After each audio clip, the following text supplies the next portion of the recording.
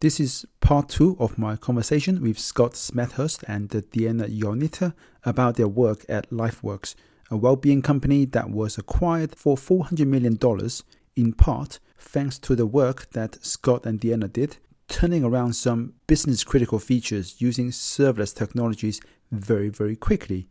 In this episode, we talked about platform limitations and problems with tools such as CloudWatch, CloudWatch Logs, and X-Ray.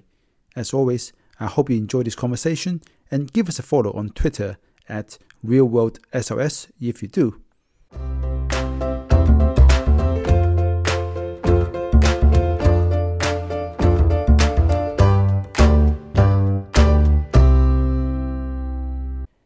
And another thing I want to ask about your work at LifeWorks is that you've got, 25 different microservices. How do the microservices interact with each other? Is it all via synchronous API calls, or were you using a lot of events through SNS or SQS or EventBridge? I would say it was mostly through messaging. So, when something happened, a service would publish an event. Another microservice could subscribe to that event if it was of interest and, react in some way to it. I would say occasionally a service would call another service if it was, get me this, and that service owned that data. I know there's a lot of debate on whether that's the right way of doing things, but yeah, that's what we were doing, and it didn't seem to cause too much bother. But yeah, most of it was through messaging, and there wasn't that much inter-service communication going on, really. Okay. And Diana, before we started the show, you mentioned that you guys are also using step functions as well. What are you guys doing with step functions? Yeah, so at LifeWorks with step functions, we built a couple of workflows for interacting with Localize, which is a tool which translates copy either automatically or with actual human beings that know the languages. They had good webhooks, and you could do things with the tool out of the box, but we found some use cases that were not covered. For instance, we had multiple repositories, and when we pushed changes to them, we wanted translations to happen automatically.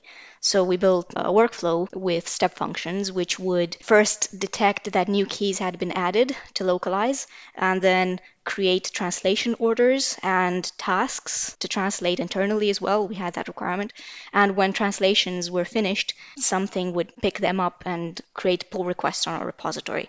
That was built with step functions. All right, that sounds pretty cool. Quite a good use case for step functions. So earlier, Diana, you also mentioned that keeping up with everything that's happening in AWS and learning everything is quite challenging. Are there any other platform limits or lack of tooling that makes life difficult for you when you're working with Lambda on a day-to-day basis?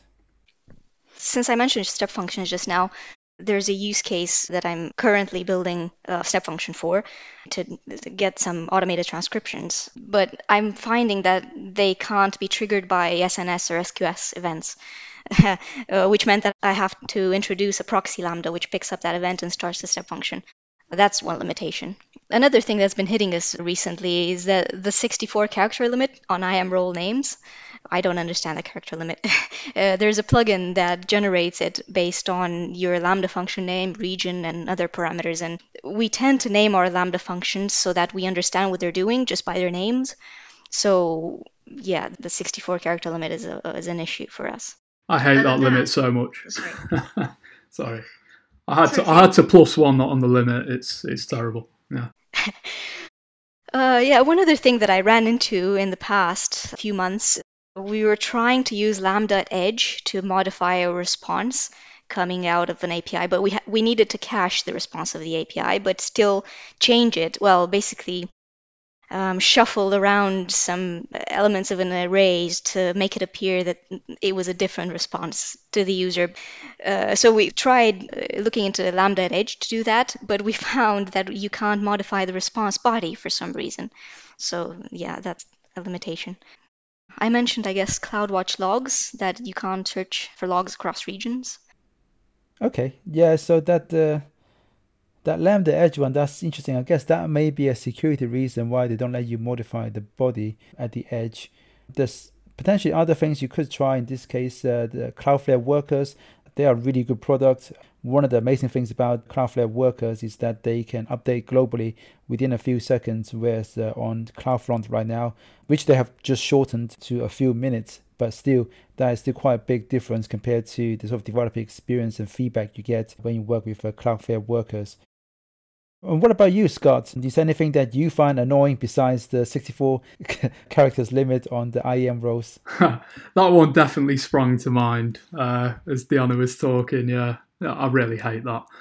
Because, I mean, the main solution we seem to have to that is just to shorten your function name and make it less descriptive, which is something you don't typically want to do.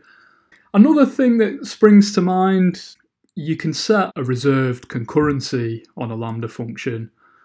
I guess one thing I don't like about the way that works is I would like to be able to set a maximum number of concurrent instances for a Lambda function without it eating into the account-wide limit. For anyone who, that sounds a bit weird, but for anyone who's not sure what I'm talking about, I think the default account-wide limit for concurrent Lambdas is 1,000. It's a soft limit. But if I was then to give a Lambda function a reserved concurrency of 50, it would reduce the account-wide limit to 950. So yeah, by kind of limiting the concurrency on a Lambda, I'm eating into that account-wide limit. I'm curious why they can't just make it so you can set a maximum without doing that. I don't think there's any technical reason why you can't. And also that naming reserved concurrency is also super confusing. Until they introduced the provision concurrency, a lot of people thought reserved concurrency means that you reserve 50 instances of containers for this Lambda function, so there are always 50 available. Whereas it doesn't mean that at all. It actually means 50 maximum concurrency for this function. And the reason why it's called reserve is because you're reserving 50 out of your 1,000 regional concurrency for this particular function. And it's funny that it works as both the max as well as a reservation of some concurrency out of your regional limit. It's a bit confusing. And the fact that it does both things and the way it's named is not helpful. I agree, it's a horrible name, and I can see why people thought that it did reserve, sort of 50 warm instances or whatever, because it does kind of sound like that from the name. I think the main other gripe I have day to day is, I mean, Diana's already touched on it, but it's CloudWatch, really. It'd be really nice if you didn't have to so quickly consider third-party tools for stuff like log aggregation and monitoring. I mean, CloudWatch is getting better. I think, it can aggregate your logs now, but as Diana's touched upon, it'll only do that within the scope of a region. I just find its interface not that nice to use as well. I mean, in a lot of the other monitoring tools, if you kind of see an error on a chart, you can very easily pivot to the logs from the chart. That's just not easily done in CloudWatch either. I really would like it if you could just remain within the ecosystem of AWS without having to even consider using stuff like Datadog.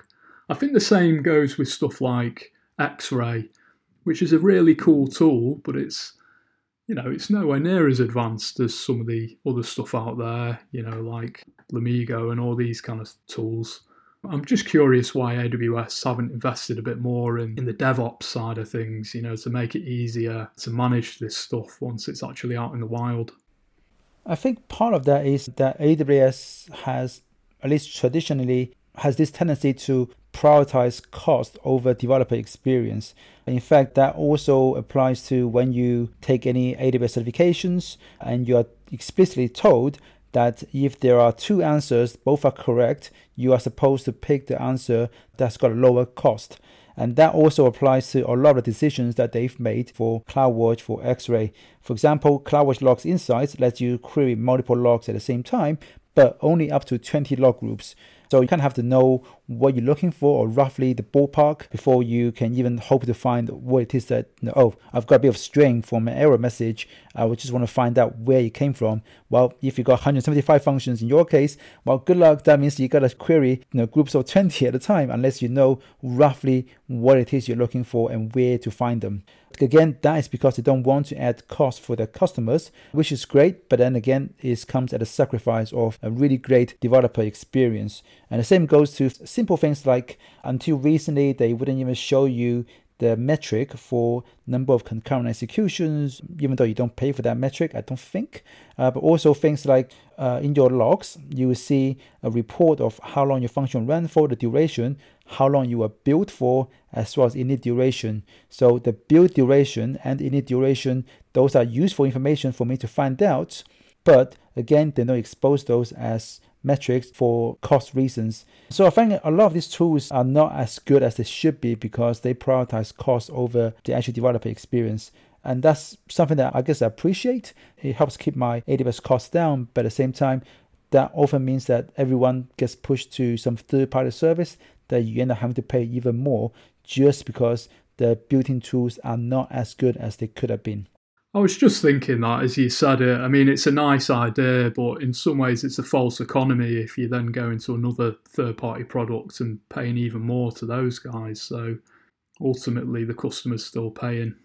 Yep, and especially when you have to go to something like Datadog, which is just amazingly expensive.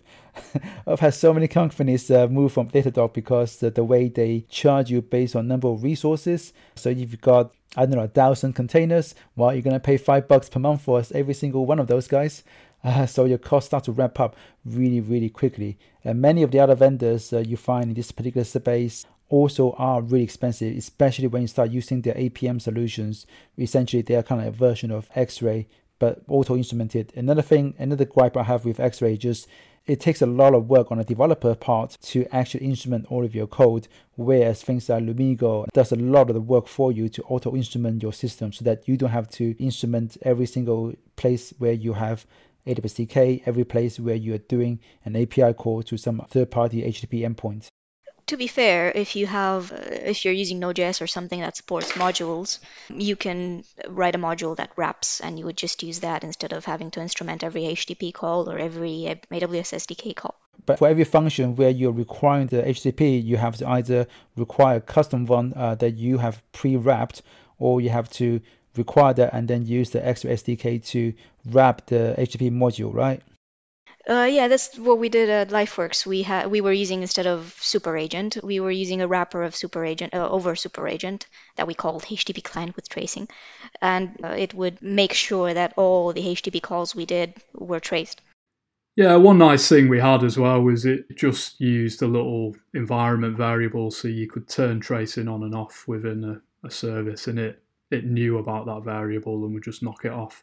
We wanted to avoid exactly what you described, Jan, where we'd have to put this X-ray code absolutely all over the place. We just wrote it in two places, basically. One for the HTTP stuff and the second place for the AWS SDK. Okay, yep. And have you monitored your cold start time since you made that change? The cold start time. I mean, I believe we were monitoring cold start times, but I'd be lying if I could tell you we did a before and after when we introduced X-Ray or not. We didn't have, like I said, it was controlled by an environment variable, so we weren't tracing on absolutely everything. We would knock it on if we felt we needed to. For example, if we'd released, something new and we were a little bit concerned about it, we knew, well, if there is a problem, I'd really like it if I had traces, then we'd knock it on.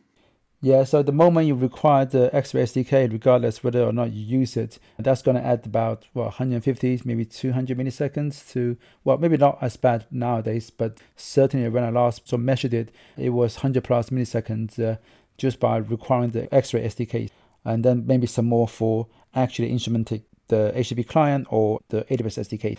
Guys, is it that large, just the X-Ray one, yeah? Have you tried requiring AWS SDK X-Ray core? I think that's what you're doing. It might be smaller. Yep, so that's what I was doing as well. It wasn't the full X-Ray SDK, it was just the core. Okay. So yeah, that thing's pretty heavy. And also when you start using it, when you do anything locally, it just breaks. You have to do so much things just to sort of toggle it off so that when I run it functions locally, it doesn't break. I remember that was just a matter of setting an environment variable, wasn't it? That, yes, but then there's also another thing is if you record the custom trace segments, then that just doesn't work. That will just bark. I see. Yeah, I'm not sure we were using it to that level. We were doing very, very basic tracing.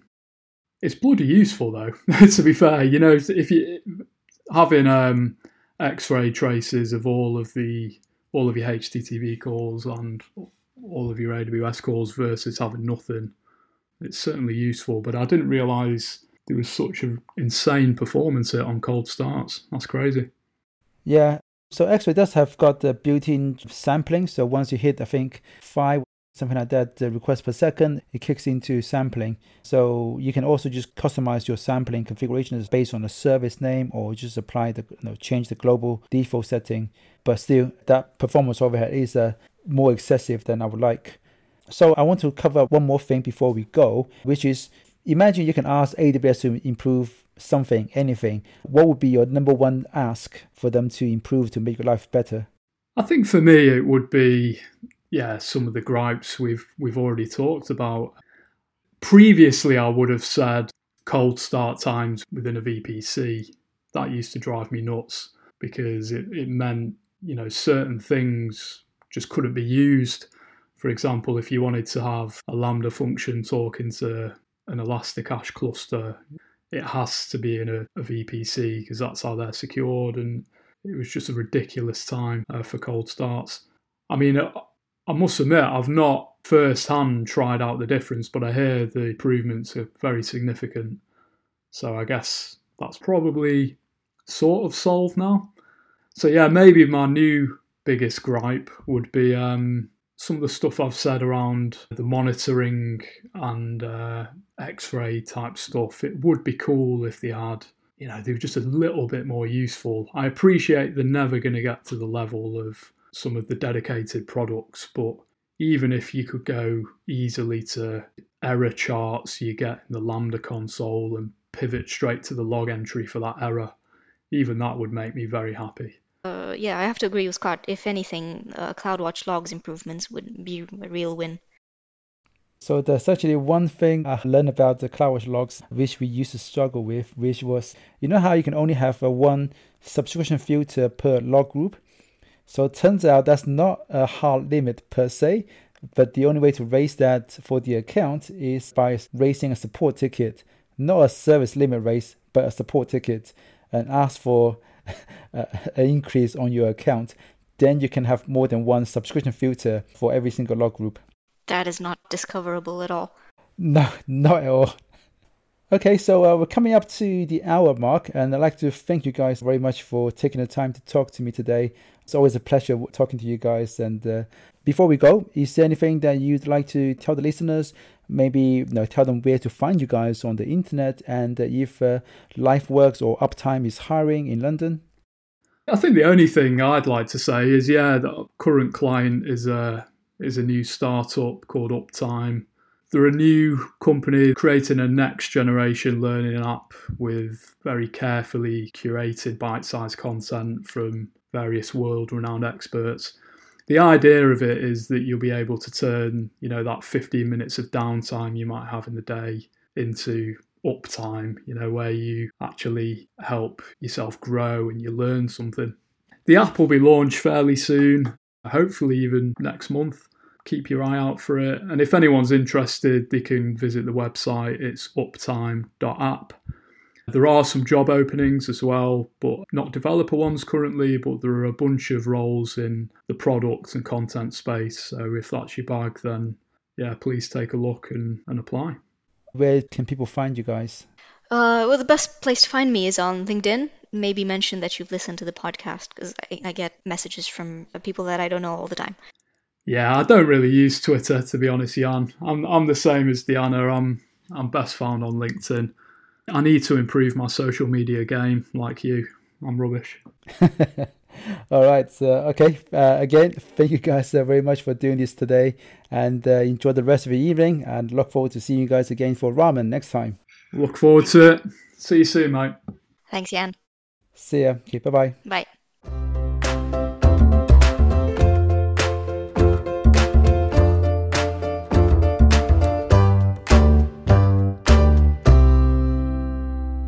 So that's it for my conversation with Scott and Diana about their serverless story at LifeWorks. I want to thank you guys for joining us this week. To access the show notes and transcript, please go to realworldserverless.com, and I'll see you guys next week.